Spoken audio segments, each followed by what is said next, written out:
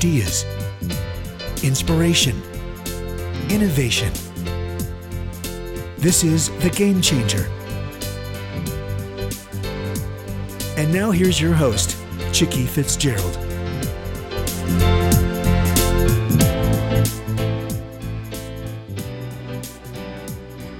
Good morning. This is Chicke Fitzgerald, and we have a really unique show scheduled for you today. And even though our guest is an author, we're going to really be talking about an entire enterprise that she has been building. And she has got an amazing story to tell, and I am going to just jump right into letting her tell that story. Maya, welcome. Thank you so much for having me. It's so great to be here with you. So our guest is Maya Holihan, and Maya is the CEO and founder of a company called ehez𝗴𝗴𝗏𝗏. She will tell you all about that, but she also has a podcast. She has just written a book, and I'll tell you what, her adventures are something that completely intrigue me, because I know how hard it is to do all of those things, because I do them as well. Maya, why don't you let our listeners know about you, who you are, what brought you to this particular moment, such a time as this? Wow, that's such a broad, bold question. Hopefully I can do it justice with my answer. So I've always been a very entrepreneurial person ever since I was a young girl. And I think it's because my parents wanted us to be engaged in group activities from a very young age. I'm adopted and I'm biracial, and I grew up in what would be considered Green Acres, very white, beautiful town on Cape Cod. And it was important for my parents that we felt included. And so they created opportunities for us where we could engage with other people and feel equal. And so I immediately became attracted to sports and played 3 sports in high school, captained every team in high school, played 2 sports in college, and was the leader on both of those teams. And I knew as I was developing in my youth that I wanted to lead a company one day. I felt that deep down inside. I just didn't know what it was going to be. And so I graduated college, was very fortunate to get my first job on probably the most affluent street in the country other than Rodeo Drive, which is Newbury Street in Boston, and took a job with 𝗳𝗏𝗏𝗏𝗏, which was, to me, wealth was like you had a white picket fence and a microwave and maybe a pool in your backyard. It wasn't that you had $3,000 on a silk shirt. So I was going into a world that I was not familiar with at all. I was completely enamored and actually quite intimidated. And I had never been intimidated before. So this was a totally new experience for me. So intimidated that I almost got fired. Only thing that saved me, so I was in a sales position, and everybody that I worked with was in their 40s, and I was in my, so I was the youngest, person there. And I loved my team, but I didn't have that salesy, experience like they did.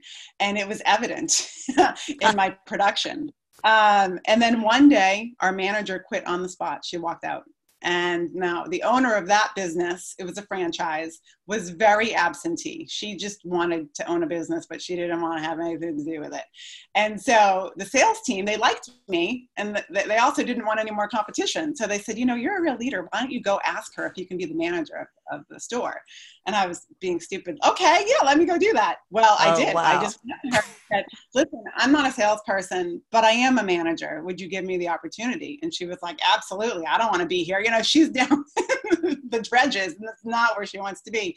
So I, at 22 years old, became the manager of one of the most prominent retailers in Boston and spent 5 years there. And then from there, I moved on to a modeling agency and ran an entire promotions division. It was a national company. And that took me to New York City. We had offices in New York City, and I fell in love with New York. And at that point, I was almost 30 and single. I said to myself, if I'm going to move to New York, I need to do it now. And I did. I took the leap. And again, I would say probably the grace of God, I got a job with Vera Wang, and who, if you follow bridal at all, Vera Wang is probably one of the most renowned wedding gown designers in the world. And at that point, she probably was the most renowned wedding gown designer in the world. And my very first day on the job, I was like, this is going to be my life for the rest of my business career. I fell in love with weddings. I fell in love with the design process. I fell in love with every aspect of and also in that time fell in love. I met my first husband a couple of months after I started working at Vera Wang, and it was a whirlwind, and we knew we didn't want to stay in New York. We wanted to move somewhere that was more affordable, where we could start a family and start a business. So we moved to his hometown of Norfolk, Virginia, and I'm still in the area. I'm just one town over now in Chesapeake. And I took a job with the largest bridal shop in this market, a huge store, 10,000 square feet, and it had been in the market for 35 years when I started working for them. It was not anything like high end. Well, yeah, culture shock, first of all. I mean, for anybody who's been in the Norfolk area, and I have twin nieces that were born there when my sister's husband was in the Navy. And yeah, very, very different culture than New York City. Absolutely. You know, and I wouldn't consider myself a New Yorker. I would certainly consider myself probably still a small town girl. But when you go from Boston to New York to Norfolk, it'll stop you in your tracks a little bit. I was meant to be there. I actually called the owners. They lived in Richmond, which is about an hour and a half from here. So again, they were absentee, and unbeknownst to me, they were looking to get out of the industry completely. But they were going through some financial struggles. And so I called them and said, listen, I don't think this is the right fit. Thank you for the opportunity. But I think I need to find another. I'm not doing you justice, and this is, not doing me justice.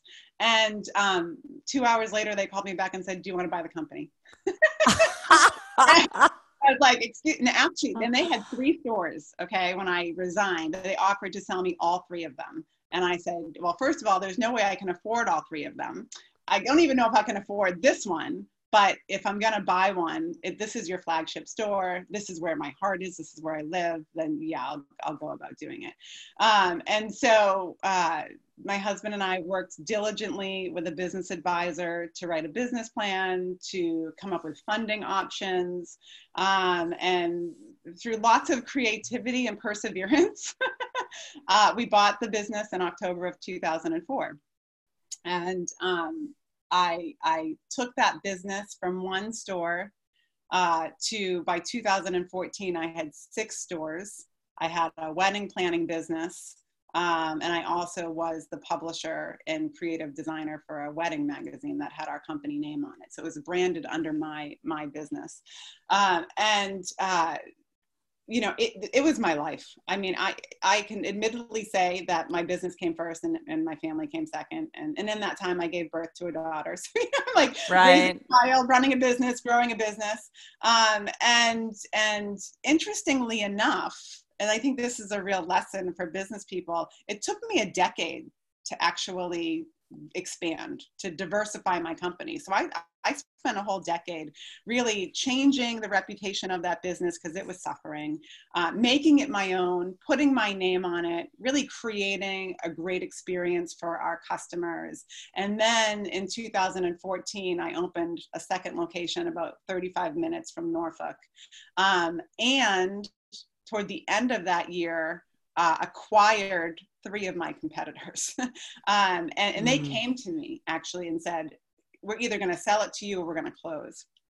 And I should have let them close. That was just, somebody once said to me, don't buy your competition, let them die in the vine. And, and it has to be right. And for me, it was not right. It was a lesson that I had to learn the hard way.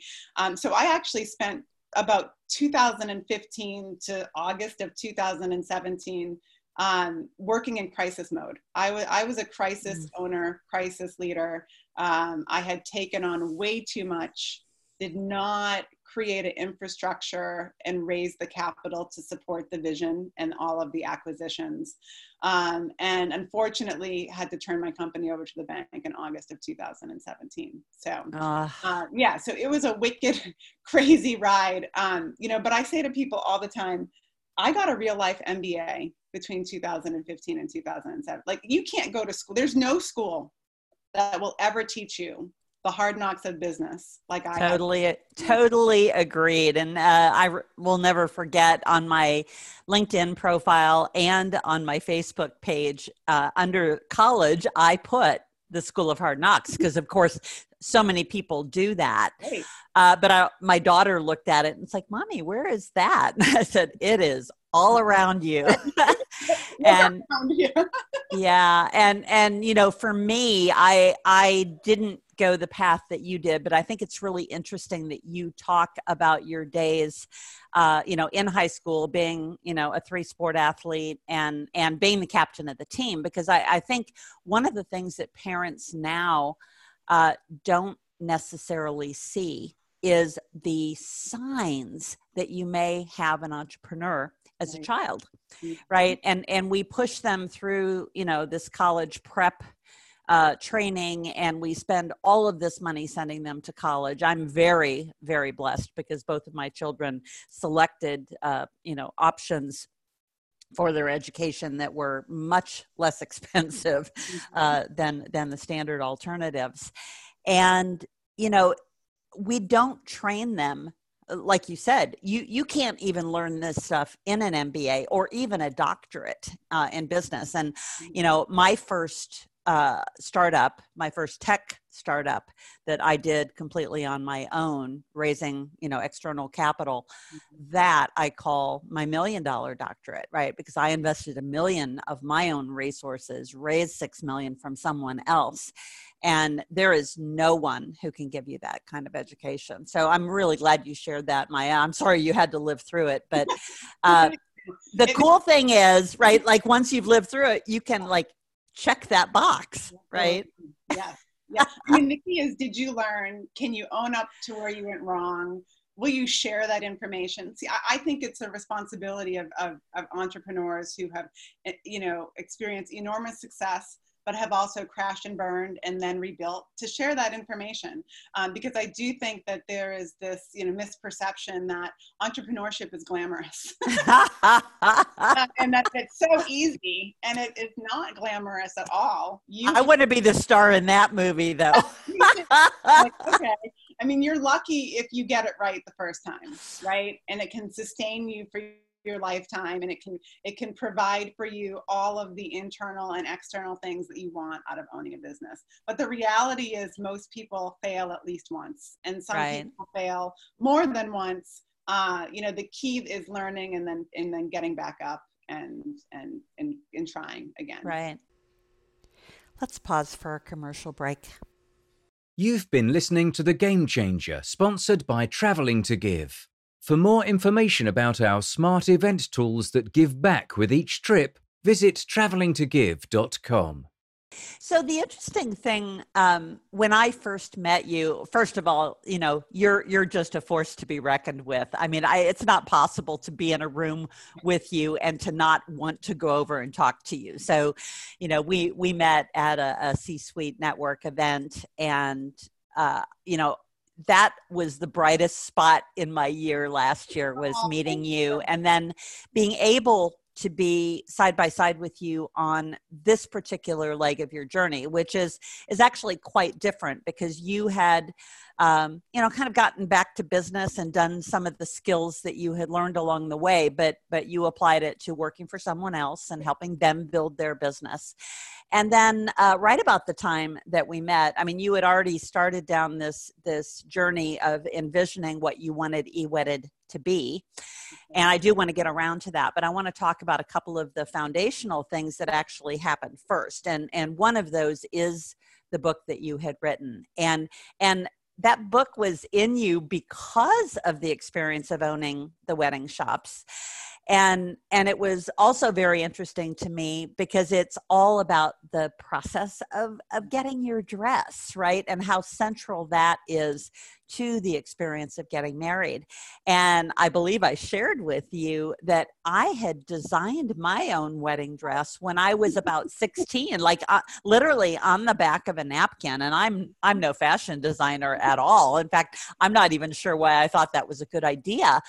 But my parents were going to be going to Portugal for the summer when I was, I guess, 18. And I was engaged. And I was going to be married. And I thought, well, you know, I want to have my mother's friend, Anna, who was a seamstress, I want her to create this dress. And so I decided to go to Portugal with them. I quit my job and, you know, took the summer off. I'm the youngest of 3 girls. So I thought, you know, this is probably my last time to spend this kind of quality time with my parents. And then right before my trip, my boyfriend broke up with me. No. So here I've got this plan to have this wedding dress done. And he was actually going to fly over and we were going to get married there. Right. And I thought, you know, what the heck? And so she went ahead and did it. So we shopped for the lace and for the fabric and all of that. So I went through that side of it. But when I was reading your book to help you on the editing front with that, it was like, oh my God, you know, and you see TV movies about the experience. But I want you to kind of rewind just a tiny bit into your story, because I do know that at the end of the whole retail side of things, you already had the vision for the electronic side of what could be, right? Which is now the marketplace that has taken shape and form and, you know, really is about to launch. But then the book, you know, kind of inserted itself into that process. And you had a sense, and we talked about this when we first met, that actually needed to precede the rollout of the business, because it helped you, first of all, establish yourself as an expert, and those who live outside of Virginia wouldn't have known how very much you know about this. So talk to me a little bit about that process and why you decided to write the book, and tell us a little bit about it. Okay, sure. So yeah, well, I will talk more about eWedded in a moment, but it is interesting. I will say this: in times of strife, and we're going through that right now globally, right? There are people who are suffering. We are in such unprecedented times and choppy waters. But sometimes these disruptive periods are the periods where we innovate. And truly, in my time of pain, I was looking for a solution to bring in more money to I was looking at the holes in my business, like where are the inefficiencies and how can I create something to solve those? So the idea for eWedded actually came out of pain. Honestly, if I had not gone through what I went through, it probably wouldn't even be in development and almost ready to bring to market. So I just want to leave that nugget for listeners that, you know, sometimes our darkest moments really inspire our brightest ideas. So take that. But yeah, so everything imploded in August of 2017. And part of the healing process, because when you lose a business that you are so intimately entwined with, and for me, it had my name on it. I was the brand, I was the face of the business, I was the person engaged in the community. It is a loss. It's like, and plus people were, you know, slinging my name across through the mud. So that kind of hurt a little bit.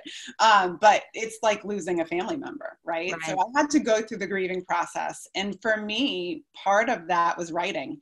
I actually started a blog first, and it was really a blog about, you know, pulling yourself up from your bootstraps and starting all over again.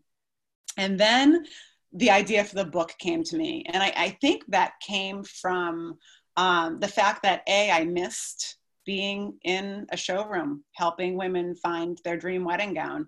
And I think I really knew the chances that I would ever be in that position again would be very slim. I knew I wanted to stay in the wedding industry in some capacity, but I didn't know what that would look like. And at this point, eWedded was shelved. So I thought, well, I could just be the voice of reason for them. You know, I could create the roadmap for women to have the best experience possible and keep things in perspective. In the book, I talk about what it's like to have a bridal shop that closes and leaves brides in the lurch. And as a bride, how do you navigate through that? Okay.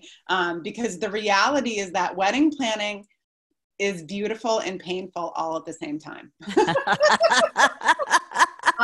Again, it's sort of like entrepreneurship. It's rare that you won't have some hiccup or some crisis like right now. I mean, how many couples thought that they would have to, upend their wedding because of a pandemic? Right. Right.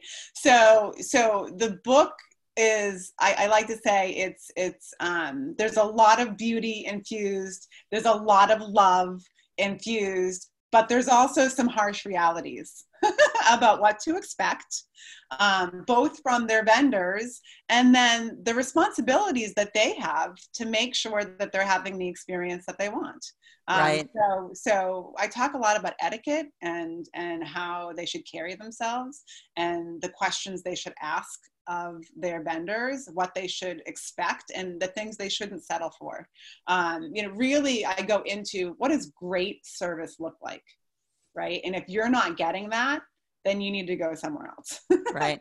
And by the way, I know you really wrote it with the bride in mind, but every bridal shop in the world should read this book, because I don't know how often entrepreneurs really, the people who own the shops, if they are involved on a day-to-day basis, how they can rise above the day-to-day and actually see it for what it is. Right. And to truly understand, what a bride who has an overbearing mother-in-law or even an overbearing mother, which you go there, right? Yes, I do. You absolutely go there. And anytime there's undue influence, and when I look back at my own experience of designing my own dress and then realizing, so that happened when I was, I think, 18, and I didn't get married until I was 33. Thank God I still fit in the dress. Can you imagine? But I was more sophisticated then, right? And so I had embellishments put on the dress, and you talk about all of those parts of the process. And I didn't have the pressure of others. My mother and my mother-in-law lived in different towns, and they weren't there for most of the planning process. So the book is now done. The book is done. I just posted the other day. I am holding the very first print copy, altered after. And I know this feeling. It's quite surreal, actually, to be holding a book that I created with my name on it. Oh, and not only that, like you read it a gazillion times. I know that story because I've got my own book that I wrote.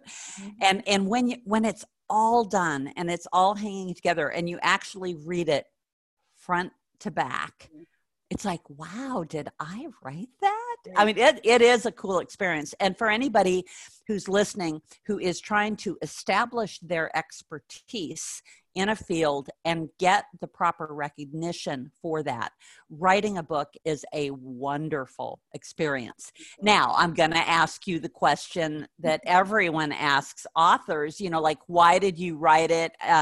Is it about making a lot of money, or is it that calling card for you that establishes your credibility? It's absolutely a credibility thing. I was writing this and actually didn't go the full mile to finish it until I knew for sure ehez_𝗴𝗏𝗏 was going to come to market. And so for me, it is that piece that positions me as the expert in the industry. It is that piece that connects me to women who are getting married. And so, if I make money off of it, great. And the chances are I may do better than some other first-time authors because the book will be available on the marketplace, and the marketplace is going to, hopefully with great marketing, bring a lot of people to it. Right. So, and I do have connections already in the industry, so that's going to help.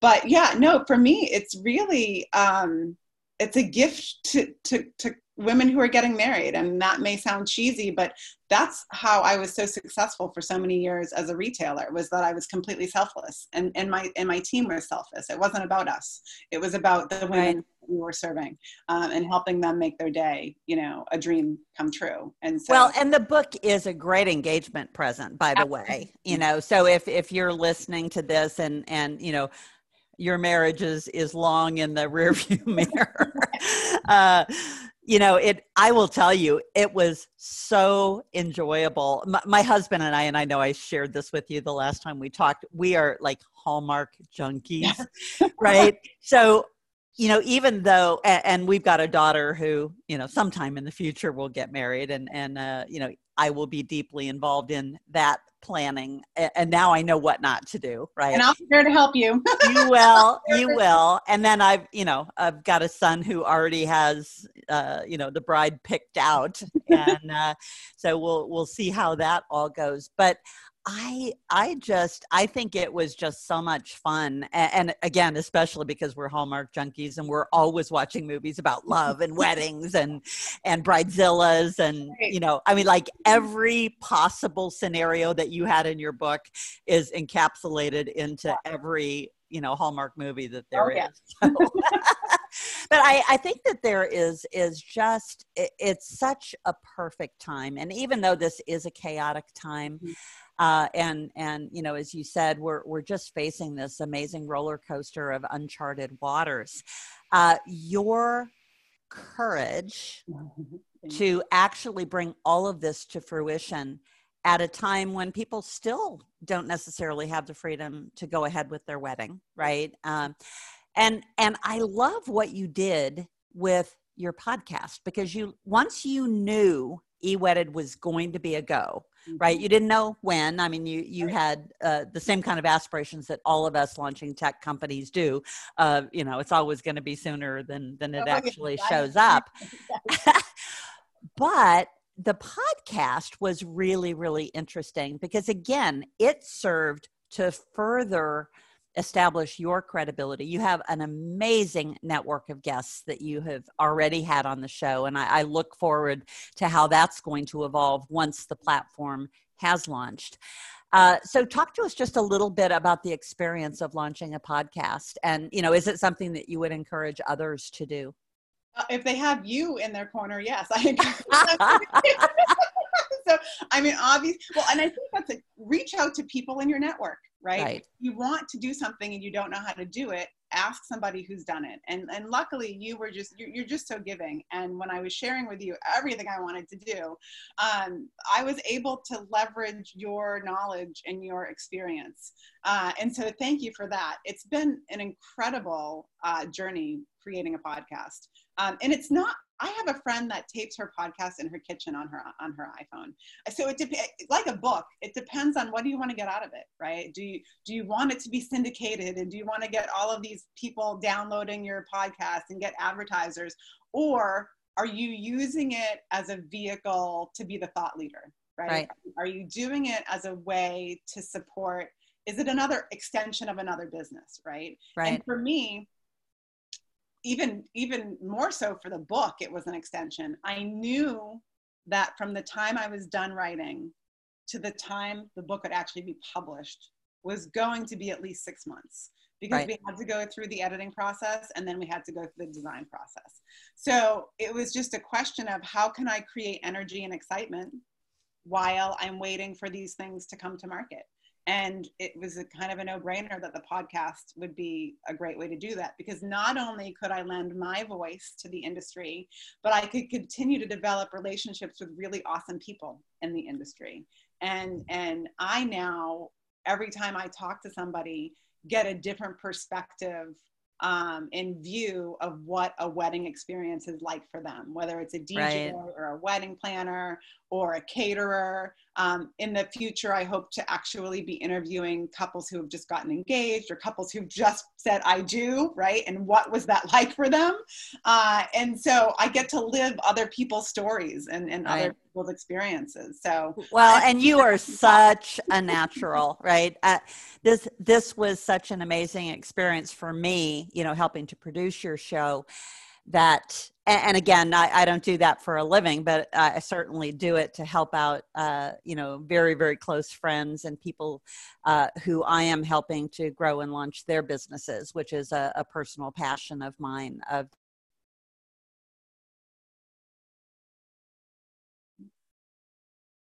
that incubation that I feel very, very strongly about right now in my own business and in my own practice. And that is the discussion of engagement. And I'm not talking about the kind of engagement that happens prior to a wedding. I'm talking about engagement of the people that you want to attract, engagement of the people that you want to serve. And I am so glad that you said that both the book and your podcast were really all about establishing that credibility, because if you go into either of those for the money, you will be sorely disappointed. Absolutely. Because it's very, very hard. You that has to be the business. Like, you have to be an author and public speaker for that really to work. And you have to pour in a lot of money, right? And people don't see that. They think, oh, I get a book deal. Well, you know, my publisher gave me, I think, $100 on signing. And, you know, if my mother had been alive, she might have bought a case of them. But, you know, marketing was hard and selling was hard. I do agree that you will sell more than most first-time authors. But the really cool thing is to be able to say, this is Maya Holihan, and she literally wrote the book on weddings and wedding dresses. And so now tell us about ewej. And by the way, what I was just referring to in the engagement side of thing is the community that allows the people that you serve to congregate, right? To sit around a round table instead of being talked to like we do from websites and like we do even from podcasts and from books. You're being spoken to as opposed to having a conversation. Yeah. And my style's always been conversational. It's always been about community. And I think that's how, and collaboration. I mean, I think that's how you grow. And I think most accomplished business people will say that community and strategic partnerships are the keys to longevity in business, right? And nurturing those relationships with the people that you meet. So that has always been in the forefront for me, right? I'm not doing this alone. And the success of everything, that whether it's the book or the podcast or ewej, is not just me. It's a group of people making it happen. And that is what's so exciting about it. But yeah, so getting to the idea, and it's interesting because there's a uniqueness in this story, because there's the idea and then there's timing, really when things should happen, right? Because I came up with the idea for ewej in 2016. And it came to me because I was looking for inefficiencies in the business. I was trying to fill holes. I was trying to figure out how can I get smarter quicker and save this company. And one of the glaring problems was that through all of the acquisitions and just the way the industry works, I was sitting on almost $250,000 of inventory that I could no longer sell on my showroom floors. And that was either discontinued merchandise. It could have been samples that were slightly worn. It could have been merchandise that never got picked up from the customer, because unfortunately weddings do get canceled. And sometimes people just want to turn and walk away and they never come and pick up their goods. So at the time, there was a lot of marketplaces, launching. There was Uber and there was Rover, and, Amazon was doing great things. And I thought, well, what if I created a marketplace for the wedding industry? So I went to my attorney and he said, I love the idea. We've got to figure out how we can do this where we don't neglect the retail crisis that you're going through. And we need to validate it. So it was just on like the precipice of me going to market in New York City. And my team and I made a very little like a glossy little postcard handout.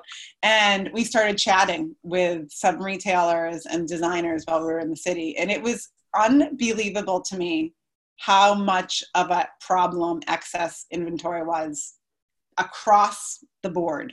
Wow. And I learned on that trip that some of the solutions include burning these gorgeous, amazing dresses and fabrics, throwing them away, putting them on containers and sending them back to where they were manufactured. We all know that's not good for the environment. Right. Yeah. And when you first told me about the burning of the pile of designer dresses. I just could not even imagine that that would be a solution. Yeah, I was appalled. And then I spoke, retailers don't have that luxury, right? Like to just throw things away, I guess, and don't have the manufacturing side to send stuff back. So we end up sitting on it. Even I was doing wedding gown giveaways. I was not a discount retailer, so I didn't always have sales, but I would do 2 sales a year. And you didn't even make a dent. I spoke with a woman in California who had a bunch of stores in Southern Cal, and she said, I have 2 containers full of merchandise that I can no longer sell. Now, some of it I couldn't sell in the marketplace, it's too old, but there's thousands and thousands of dollars that I can list on your platform. So I came back really excited, and my financial and legal team and I came up with an idea to create a convertible note where people would invest in the retail business. And once we shored that up and the marketplace launched, their investment would convert into equity in the whole company, in the holding company. So we were going to create a holding company, and they would own every part of House of Maya. And I will tell you, we got so close.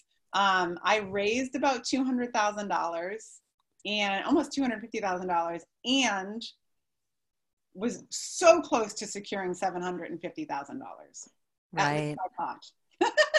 Until I got the call and the gentleman said, yeah, that's not going to happen. And I ended up calling the bank, and I said, it's over. I've literally turned over every rock. I have made every phone call. I have had every conversation. I got to give you my company. And I didn't cry, and I didn't panic. It was actually the calmest experience I ever had in that crisis moment.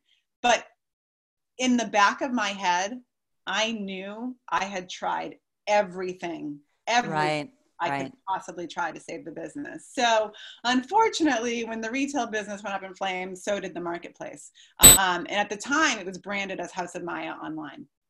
And so again, I took about 7 months to recover from everything. And toward the end of 2017, I started rebranding it. I started thinking about, okay, what could it be? And that's where eWedded came from, and started the whole branding process. And then I got an opportunity to start another business with somebody else's business. Right, so it got shelved again. The book got shelved, eWedded got shelved. And I went and I became the CEO of another startup. And while that was not fruitful in many ways, it was necessary. Well, and we wouldn't have met had you not been in that role. Exactly right. We wouldn't have met. I would have never met my developers. The people that are creating the marketplace were creating the network for the other company. I would have never have even known about the C-suite network. Right. And I am friends with so many people, so many of my business relationships that I currently, for lack of a better phrase, take advantage of, right? And really enjoy, exactly, are because of that relationship with the C-suite network. So it was meant to be. That 18 months in that company was absolutely necessary. And it really shed the light on, it's not where my heart is. Right. Well, clearly your heart is 1,000% in what you're doing now, which isn't just eWedded. It really is the whole package. It's the expertise.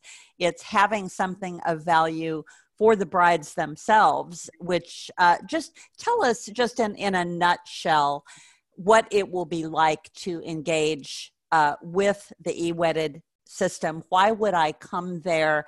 What does your ideal client look like? And then I'd like to talk about the other side, which you've alluded to, of who the right people are to participate in the platform, in the network, in the marketplace, to have an outlet for what they do. Absolutely. So I like to say that in a nutshell, eWedded is the Etsy of the wedding industry. It's the easiest way for people to wrap their head around who we are and what we offer. The big difference is that we are wedding specific. We are luxury wedding specific. So we are really looking for the couple that has a champagne taste and a beer budget, right? They want the finer things, but they don't want to go broke getting Right. They may be purposeful, right? So they may want to contribute to the circular economy. They don't want to waste. They have no problem buying something second or third hand, but they still want great craftsmanship, elegance, products of integrity. So that is who we're looking for. It won't be anything like a Facebook marketplace, or even some of there's a couple of other marketplaces that are just bridal gowns, right? They don't offer the full suite of products. It isn't an experience for every single person that's part of the wedding process. We are super inclusive. We have products for everybody. I like to say to people, we have products from Will You Marry Me to Home Sweet Home. So, right. So until you get the ring on your finger, until you walk over the threshold in your new home, that's what we can serve. So that the buyer is maybe eco-conscious, or budget conscious, but has a certain level of taste and style that they want to maintain. But to get to the second part of your question, ehez𝗴𝗴𝗴𝗏 was created for businesses. I had businesses in mind when I created this marketplace. And that's another thing that makes us very unique. A lot of the wedding marketplaces that exist today are business to consumer, and they're very consumer driven, right? It's how can we satisfy the customer? How can we get them the best for less? And while that is part of our equation, the bigger piece is how can we help small businesses be more efficient? How can we put more money in their pocket and plump up that bottom line? How can we help them take surplus inventory and turn that into a cash generator for them, right? That's really what it comes down to. Right. And by doing so, we are helping the environment, right? We are extending the life of these luxury wedding products for everybody, for the brand, for the retailers or the businesses, and for the customers. Right. So I like to say it's a win-win-win.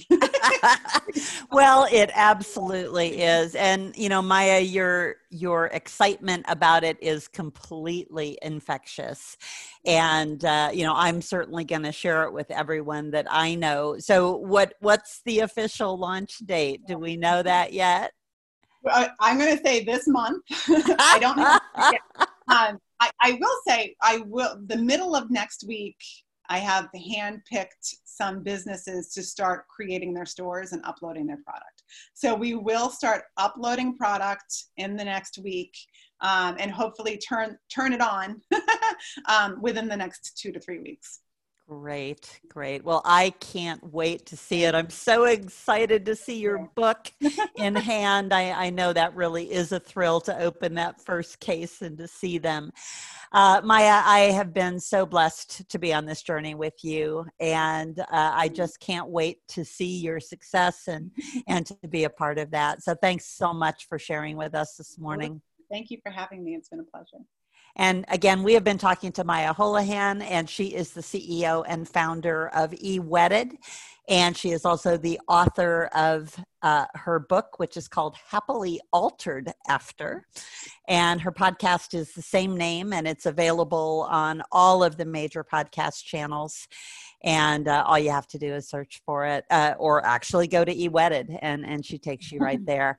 And if you're interested in being a part of ehez𝗴𝗴𝗏𝗏, she also has a link to her community, which is where you can talk about collaboration. Maybe you have an idea of something that would be a perfect fit for the wedding marketplace. I did the same thing with her with my product, Traveling to Give, which she has graciously included on the ehez𝗴𝗴𝗏𝗏 platform. And so I can attest firsthand that Maya really puts her money where her mouth is. She is interested in collaboration and innovation, and really providing the best possible end-to-end experience for those who are involved in weddings. Maya, thank you so much. You've been listening to The Game Changer. Ideas, inspiration, innovation with Chicke Fitzgerald.